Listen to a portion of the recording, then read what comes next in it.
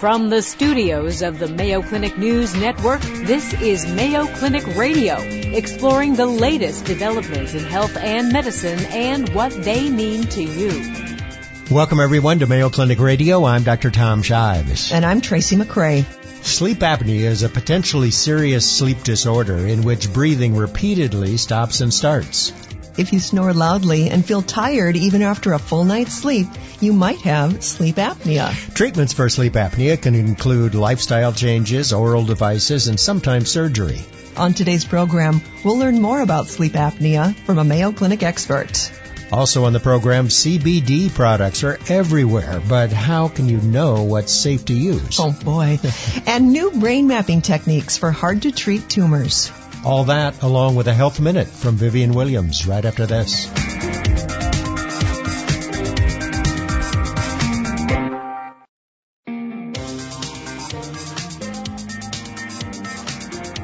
Welcome back to Mayo Clinic Radio. I'm Dr. Tom Shives. And I'm Tracy McCray. Sleep apnea. Most of us have heard of it, and that's because it's fairly common. Mm-hmm. It's estimated that there are about 20 million Americans who suffer from sleep apnea, and a lot of those people don't even know they have it. They're sound asleep. That's right. Sleep apnea can affect people of any age, even infants and children. But it's most often seen in people over the age of 40, men, especially those who are obese or overweight. But what is it? It's when you're sleeping and your breathing stops and starts, and that happens multiple times during the night. There are lots of reasons to learn more about it, one of which is the fact that it can have all kinds of adverse health consequences.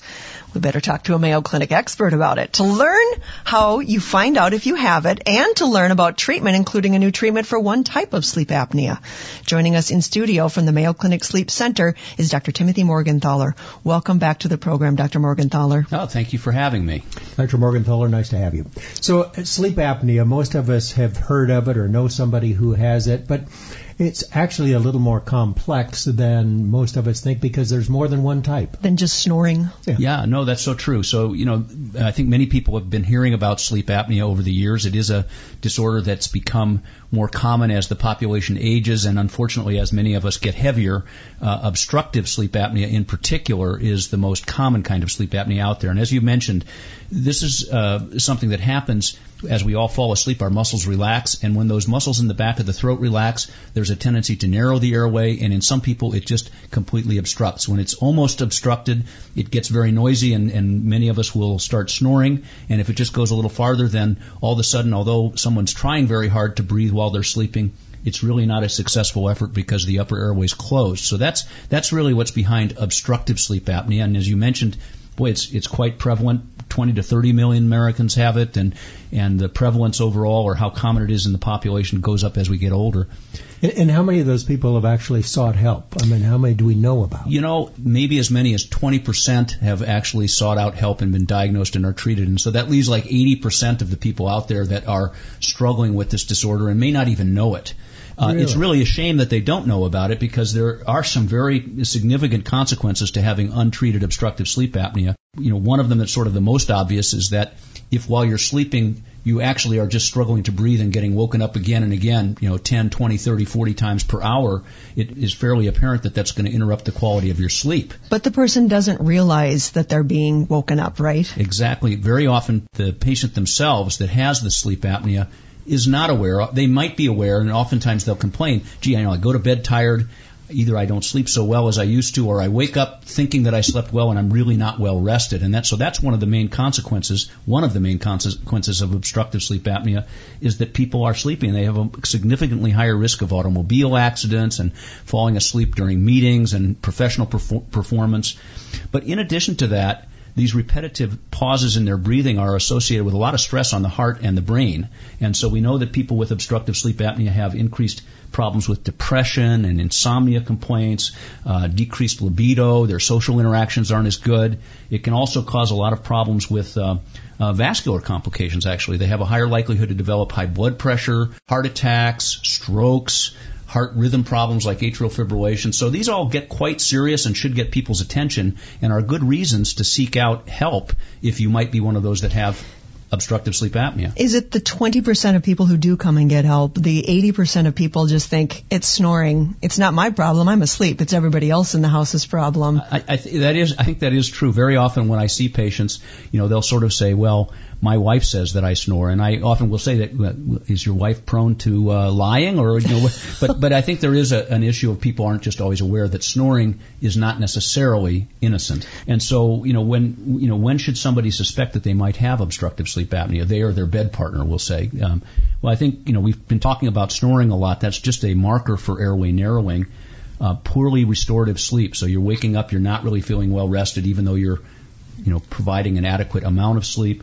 Or if your bed partner is watching you stop breathing multiple times, that these are all signs that you really could be having problems with some form of sleep apnea, the most common being obstructive. But I think you were asking me actually about other kinds of sleep apnea. Right. So obstructive is by far the most common. It is.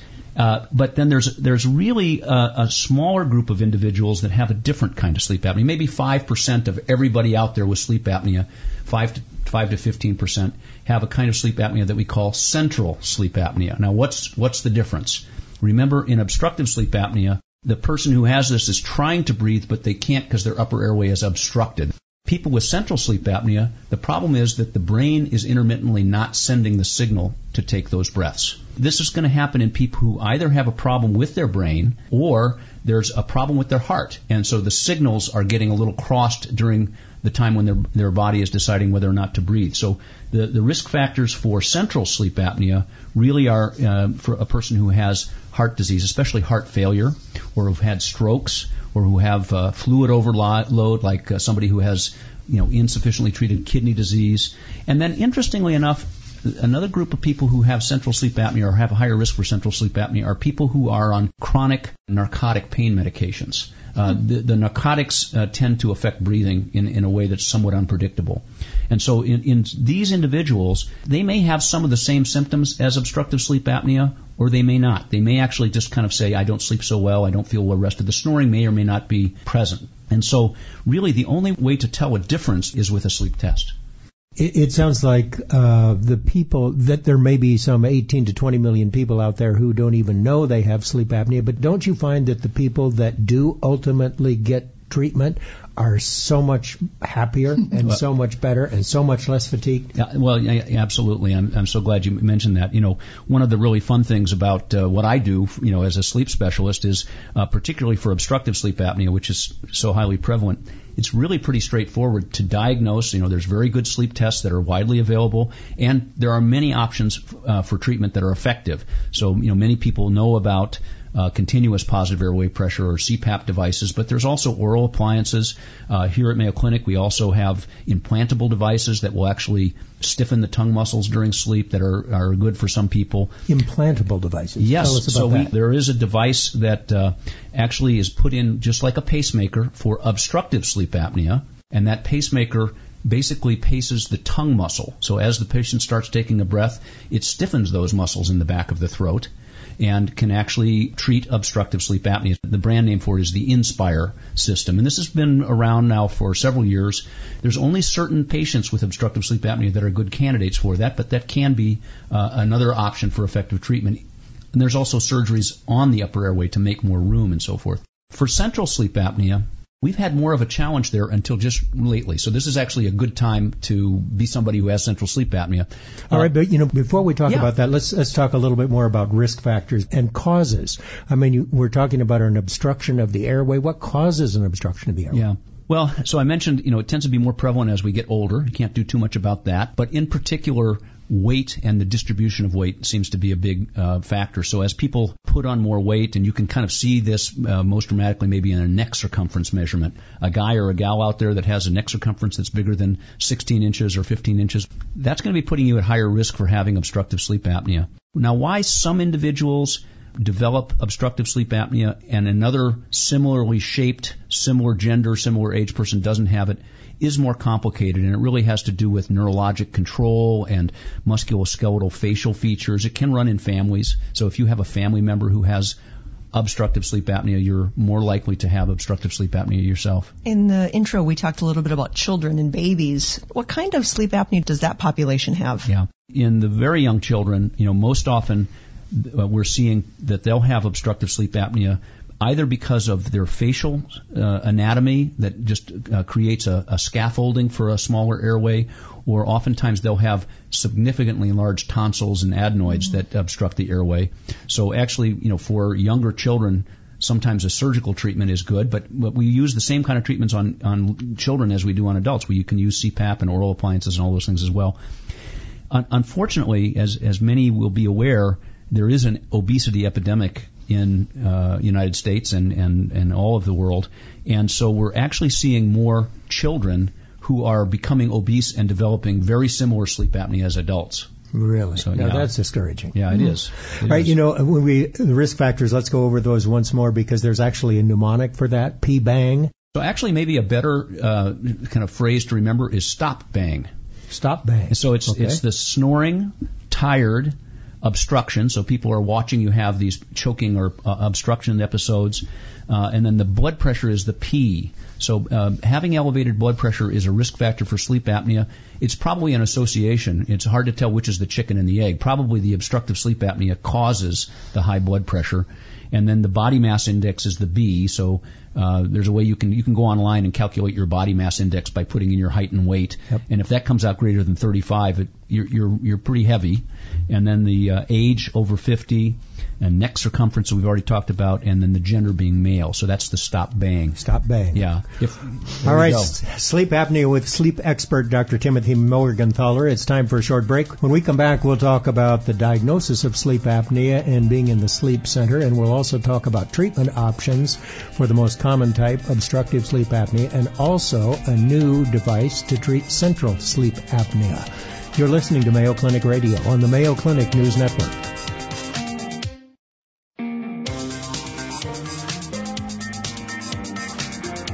Welcome back to Mayo Clinic Radio. I'm Dr. Tom Shives. And I'm Tracy McRae. Our guest is sleep expert Dr. Timothy Morgenthaler. We're talking about sleep apnea, both types, obstructive and central. And isn't there a complex type also where you have both? That's absolutely true. Years ago, we started seeing a pattern of some people who start out looking for all the world like they have obstructive sleep apnea.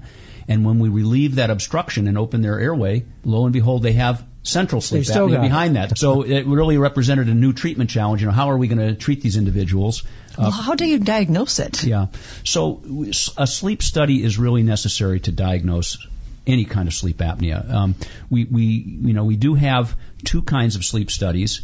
For people who are really looking like they're going to have obstructive sleep apnea, very often we can use a home sleep apnea test. And so this is a device that somebody would use in their own home, in their own bed, or in a hotel room or whatever.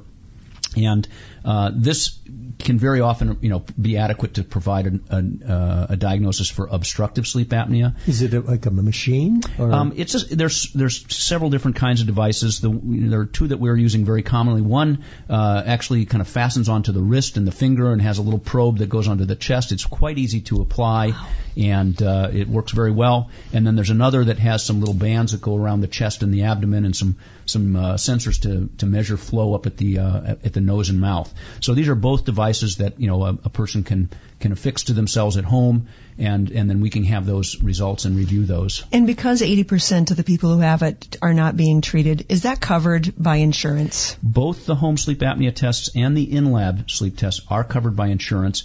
Not surprisingly, there might be a preference to try the home tests. We don't do the home tests when we are concerned that they might have central sleep apnea. So, and why is that? Well, the home tests have really been designed and validated to diagnose obstructive kinds of sleep apnea. So it's not uncommon for a person to maybe need an in-lab study. So you come to the sleep center. Now let me ask you, should any male who snores and is over the age of 50 have a sleep test? I think they should at least talk to their physician and put together whether they have a high likelihood of having obstructive sleep apnea. More and more I'm seeing my waiting room in my office sort of populated by people who are sent from their doctors, their cardiologists, their neurologists, their internists, that this person has high blood pressure, they have heart disease, they have poor sleep quality and things like that. And we really can then deal with those individuals very quickly to diagnose them. And as I mentioned, very often we have great treatments for them that are effective and improve their quality of life. They sleep better. They, many of these risk factors kind of erode as we treat their sleep apnea. I was going to say even more than men over 40. Should anyone who snores mention it to their doctor? Well, yeah, I think that's a good idea, and I do want to just make one little pitch here. Very often people think of obstructive sleep apnea as a male disease. That really is not true. Is that right? It really is not true. See? The prevalence in women does begin to rise in the 40s, and as women go into their 50s and 60s, actually there's not a lot of difference in the prevalence of sleep apnea between men and women. What actually happens is that women's sleep complaints are perhaps just a bit different from those of the men. Sometimes men are less willing to mention that their wife snores, and so there's just a different presentation. But really, if you are anyone who is having troubles with snoring, poor quality sleep, excessive sleepiness, there's an explanation for this that should be sought. All right, we've got a couple of minutes remaining. Let's talk about treatment. First of all, the most common type of obstructive sleep apnea, you've got good treatments for that. Yes. And always have. And is that the CPAP? Well, so we've got a variety of things. CPAP, has been around since the 70s, and it's been, improved upon. So they're smaller, lighter, quieter, more comfortable. They do all kinds of things. So that forces the airway to stay open. It supports the airway, prevents it from collapsing. That's right. Continuous positive airway pressure? Correct. Is that what it stands for? Okay. Exactly.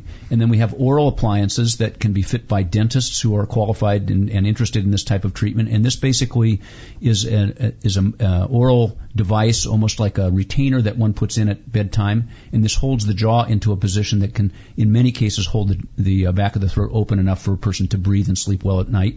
There are surgical procedures that alter the configuration of the upper airway, either by remodeling the jawline or by removing some of the tissue inside the back of the throat. And then I mentioned that we have an implantable device for obstructive sleep apnea. And then there's central sleep apnea. All right. Let's get to that, because you've got a new device to treat that. Yes. So for central sleep apnea, one of the problems has been, again, closure of the airway isn't the big problem. So treating patients with central sleep apnea with a CPAP device, which is intended to hold open the airway, rarely has the effectiveness to solve the problem. The brain is still not sending the signal to breathe.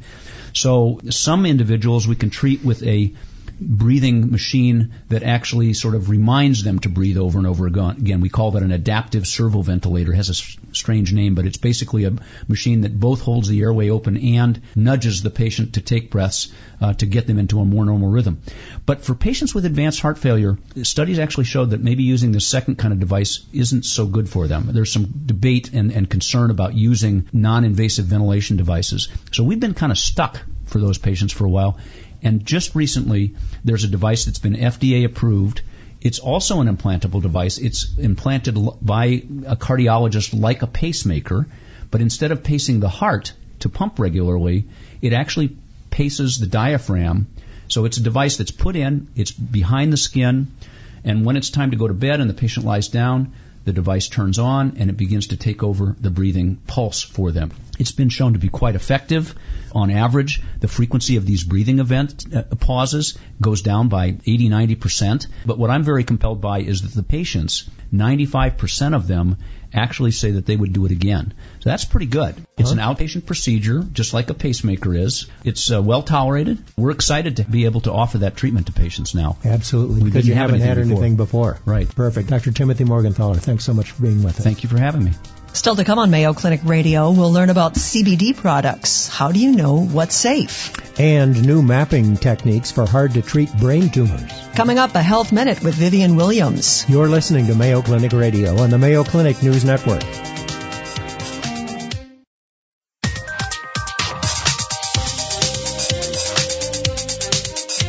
Hi, I'm Vivian Williams for the Mayo Clinic News Network. Postpartum depression. It's real. The Centers for Disease Control and Prevention says 1 out of every 10 new moms suffers from it. It's much more than what's called the baby blues because it lasts longer and tends to be more severe. Symptoms include mood swings, anxiety, sadness, crying, irritability, and feeling overwhelmed. Prompt treatment is important, and Mayo Clinic experts say it works. Dr. Summer Allen says that postpartum depression can be diagnosed any time up to the first year after delivery of the child. Help and support are key to coping. Get as much rest as you can, accept help from family and friends, connect with other new moms, carve out time for yourself, and avoid alcohol. Talk to your healthcare provider if you have symptoms because treatment, again, can help. For the Mayo Clinic News Network, I'm Vivian Williams. Welcome back to Mayo Clinic Radio. I'm Dr. Tom Shives. And I'm Tracy McCray. Cannabidiol, or CBD. Now, those products have become increasingly popular with patients who are seeking relief from pain, from anxiety, from sleep disturbances, and other chronic conditions. But the question is, are CBD products safe and effective? What's the science? What's the evidence? And what's the latest research? It's time to find out from 2 Mayo Clinic experts. Joining us in studio is Dr. Brent Bauer, Director of Research for the Mayo Clinic Integrative Medicine Program, and Mayo Clinic Internal Medicine Specialist, Dr. Karen Mauck. Welcome to the program, both of you. Thank you. Great to have you both here. We want the straight scoop on this stuff. So first of all, tell us what this is. So if you think of cannabis, right, the plant Cannabis sativa, that's the source of marijuana that gets you high. But it's also the same plant bred differently that gives us hemp. And hemp is different because it doesn't have the THC. So one plant, kind of different forms. Hemp, no THC, no way to get high, no psychoactive components that we think of. Marijuana, lots of THC. So there's kind of our difference. And what we're talking about today are things that are derived from hemp, not with THC. So is hemp the same thing as cannabidiol? So hemp is one of the best sources of cannabidiol. There's really 2 main active components in the cannabis plant. THC is one of them. Cannabidiol is the second. But there's a number of cannabinoids, so other chemicals that are similar to cannabidiol that are part of the overall plant makeup for hemp. And we think a lot of the cool stuff isn't just cannabidiol. It may be in some of these other ingredients. We certainly know that there can be trends in medicine, but why is it that there is CBD everywhere now, Dr. Mauck? Well, I think there's a lot of interest in medical marijuana for treatment of anything from nausea to pain to anxiety. And there's interest now in cannabidiol or CBD because people don't want maybe the psychoactive effects of THC, but they maybe want the side effects, which are some of the cannabidiol side effects that help with some of these symptoms. And so I think there's a real push to try to find these things that's legal, that will also maybe treat symptoms that are hard to treat with other medications that we have available. So I think that's why there's more interest. And is there FDA approval, or are we still years away from the FDA catching up to this game? Well, you both better comment on that one. Yeah, it's a great question. First of all, FDA doesn't really approve supplements, but what they do is to create that category of supplements. But this really can't be a supplement now because cannabidiol as a purified extract has now been marketed as a drug. So Epidiolex is the drug form of CBD that's been studied in those 2 rare epilepsy syndromes, Dravet syndrome and Lennox-Gastaut. Very difficult ones to treat, not many good treatment options, devastating to the kids who have them. CBD comes along and it seems to have a very good effect on those kids. So now we actually have cannabidiol as a drug, which makes the regulatory environment very difficult because technically drugs can't also be dietary supplements. So this is where the FDA is kind of going around a little bit. The federal level hasn't really fully embraced cannabidiol and whether it's related to, does it come from marijuana, does it come from hemp? But the Farm Bill Act of last December has declared hemp as a legal crop. It's no longer considered a Schedule 5 drug. So we have this kind of sort of permission at the federal level. States are doing their own things all over the place. And in between there, the FDA is saying, wait, we're going crazy with this stuff. It seems to have some promise, but it can't be for everybody. And now we're seeing that it can have drug-herb interactions, and we're seeing it can irritate the liver.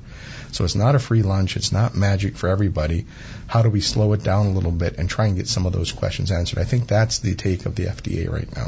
So, but what's the difference between the prescription drug that is available for these seizure disorders, the rare seizure disorders, and what you can get over the counter?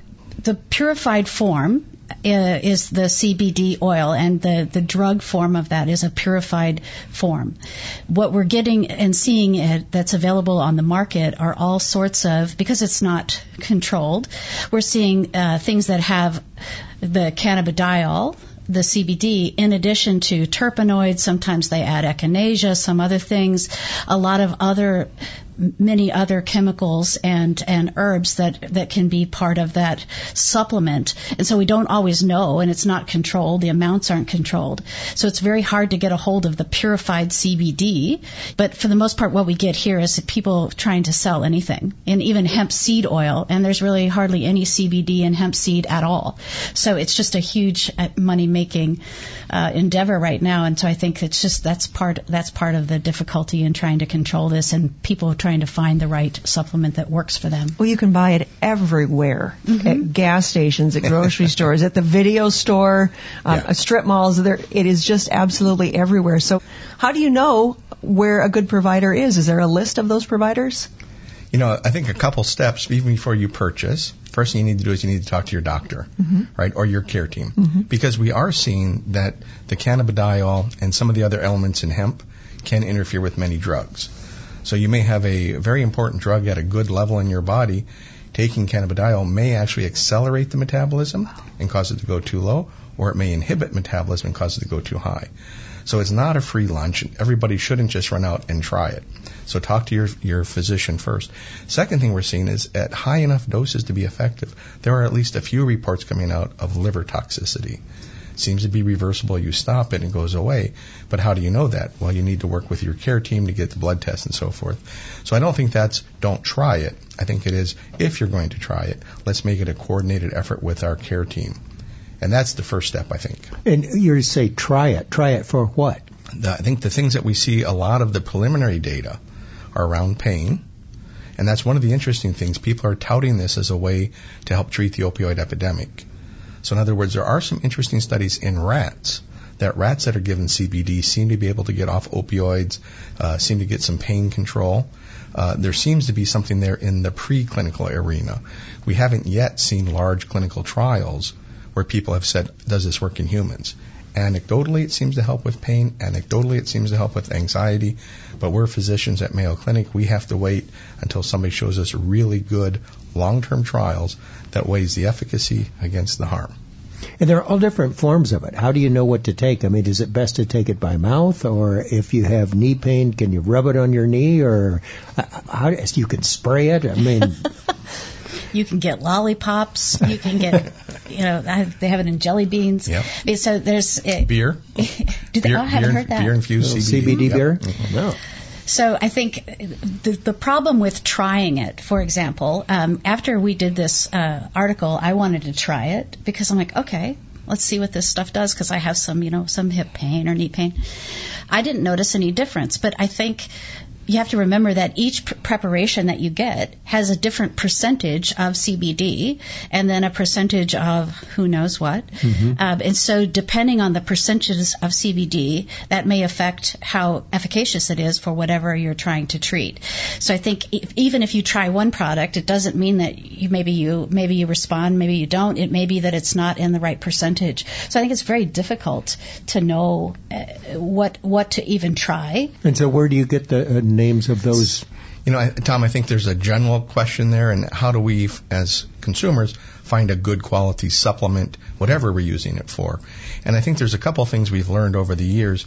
We know there's something called good manufacturing practices, and that's mandated in the United States. So first thing you should look for is make sure the product you're looking at meets GMPs. It should say it on the label. There should be some validation. We, when we're doing research studies here on supplements, look for companies that are also certified by the European Union and the Australia supplement regulations. Very stringent. So if you can meet all three, you're doing great. Fourth thing we ask the supplement company to do is make sure they have an adverse reporting structure that's outside of their company. So if you have a company, you're supposed to collect information if there's adverse events.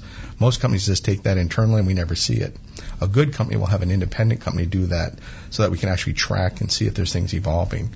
So I think that's the homework we have to do. We have to find those few companies that are out there that meet those high criteria and then look to them for the products that at least we know might be a little more expensive but have a better chance of being quality as opposed to going to the internet and, taking the gummy bears at the local gas station. Yes, there's been a huge surge in the interest in CBD products, and there's growing evidence to support the use of CBD oils for a variety of conditions, including chronic pain and opioid addiction, at least in rats.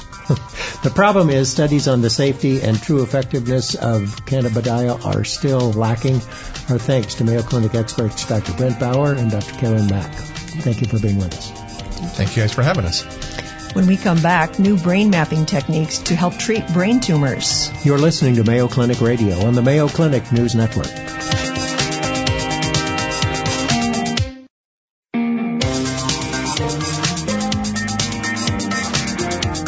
Welcome back to Mayo Clinic Radio. I'm Dr. Tom Shives. And I'm Tracy McCrae.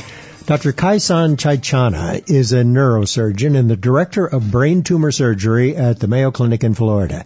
He joined us by telephone to talk about brain surgery, recent advances, and tell us about his research efforts to find new and better ways to treat patients with brain tumors. Welcome to the program, Dr. Chaichana. It's nice to meet you. Thank you for having me. So, Dr. Chaichana, I know that you're head of the brain tumor group down there, but tell us about your work and how long you've been there. Mm-hmm. Yeah, so I'm relatively new to Mayo Clinic. I did all my training at Johns Hopkins. I did my medical school, my residency, my fellowship in skull-based neurosurgery at Johns Hopkins. And I was on staff there for 2.5 years before I came here in January of 2018. So I've been here for almost a little over a year and a half. And why Mayo Clinic? What attracted you to Florida and Mayo? Well, I like the whole Mayo mentality or the whole Mayo thought process where the needs of the patient comes first.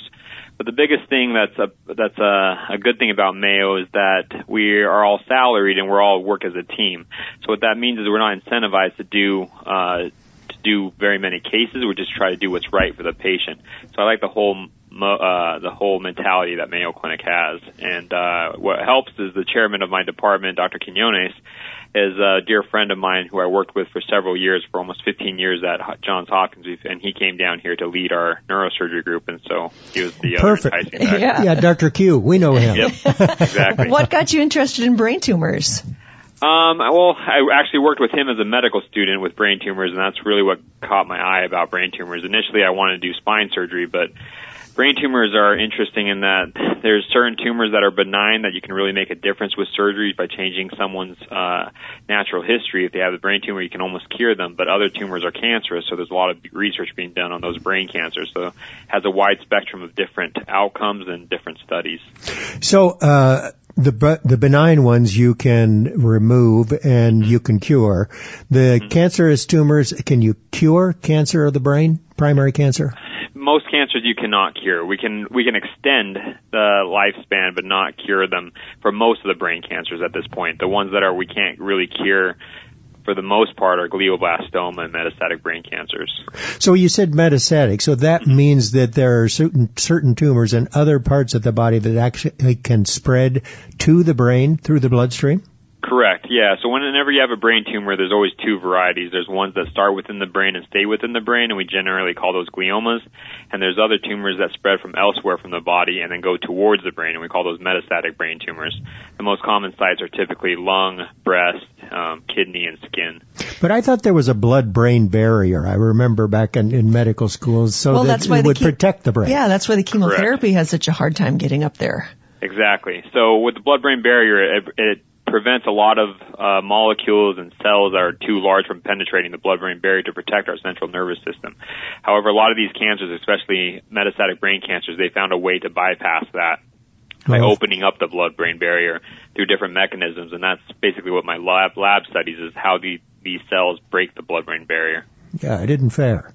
The other thing I've thought when I hear people, when you hear about someone's brain tumor, is that someone will say it's located, right up in the front, or it's in the back behind the ear, or it's right in the middle. Is there a spot that is one that's worse than the other to have a brain tumor? Well, so in general, the deeper the brain tumor is from the surface of the brain, the worse it is, because the brain, how it works is it has a lot of white matter tracts or pathways that go from the surface deep down to the brain to the spinal cord where it controls our functions. So as you go deeper and deeper in the brain, a lot of the fibers are more condensed, and therefore there's a lot more valuable real estate deeper in the brain. So how do most of these patients present who have tumors, whether they're benign, malignant, or metastatic? Yeah, so nowadays most of the patients present incidentally with headaches, where they get a headache and they get a scan because there's a wide availability of different imaging modalities like MRI and CT scans. 10 years ago, when it was not so widespread, it's usually when patients have seizures, but nowadays headaches is the most common symptom. Ah, interesting. And let's take a benign tumor, for example, meningioma. Is that the most common benign brain tumor? Yep, that's correct. And how long does it take you to get that tumor out? And where are most of them located? Yeah, so most of the meningiomas luckily are on the surface, and so we call them convexity, or they're along the convex of the skull. So it doesn't take very long. It depends on if it's wrapped around structures, but a typical surgery ranges from 1 to 3 hours. But if these tumors are more deeply seated, like along the skull base, they can take 6 to 8 to even 10 hours. And how do you get through the skull? So we have so it depends on where, but if it's on the convexity or the top of the surface, we have a special drill that drills a hole, and then we're able to remove the skull with the special drill, and then we always put the bone back with titanium plates. But if it's along the skull base, sometimes we can even access those tumors through the nose. Anything that makes Tracy queasy. That's why I ask those questions. Yeah. I'm trying, for the sake of video, to just have a straight poker face on. That's one. But we hear so much, many guests that we have, we talk about minimally invasive surgery for, like, heart surgery. Going up through the nose certainly is minimally invasive. Is that... So to speak, is that the direction that brain cancer surgery is heading? Well, so surgery through the nose is typically limited to tumors along the skull base or the base of the skull. So you can't access the top of the brain through the nose because it's just too far and you have to go through too much real estate. So we have minimally invasive ways to go through the nose, to go to the skull base, above the eye, to go around the skull base, and even little ports that we do on top of the skull to go into the brain themselves. So I know that there are still some tumors that you just can't operate on, or you just can't get them all out. Mm-hmm. Tell us what you're doing from a research standpoint for those patients. Yeah, so we're studying a lot of different things. My lab specifically, as well as Dr. Q's lab, we're studying stem cell therapy. So a lot of these tumors, especially glioblastoma or brain cancers, even though you think you removed it all, there's cells that escape the mass and where you can't see on MRI imaging. So we're trying to program stem cells, more so fat cells from one's own body, to program these cells to release different proteins to kill these tumor cells far away from the original tumor site. So then you would give those cells into the bloodstream? Correct. And then they would hopefully cross the blood-brain barrier and kill the cancer? Correct, and then home to the tumor site. And that would be a better, or might be a better alternative to, let's say, radiation or chemotherapy? Correct, because the problem with radiation, chemo, and surgery is basically we try to remove all the cancer cells that we can see, but the ones that we can't see, we can't really pinpoint.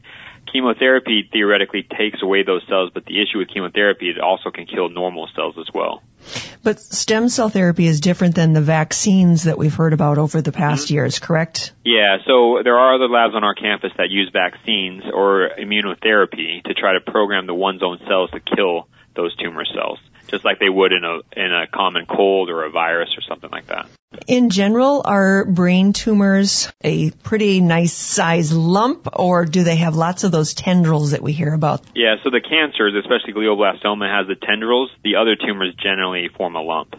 So that is also why it's advantageous over surgery to do stem cells or vaccines, because then you can get all of those tentacles. Correct. Yeah, so some of the surgeries that we do here now, we use a fluorescent mechanism where the tumors metabolize the fluorescence and we can see it. But as you can see, these fluorescent areas are hard to get to without damaging normal brains, so the stem cell therapy would be an ideal way to treat these. That's cool. Yeah, well, hopefully much of your research comes to fruition. You know, there's nothing simple about brain surgery, and tackling brain tumors in difficult locations is a real challenge, and maybe someday there will be other methods that will help us. But Dr. Kaisorn Chaichana and his colleagues at the Mayo Clinic in Florida are developing new and better ways to treat these patients.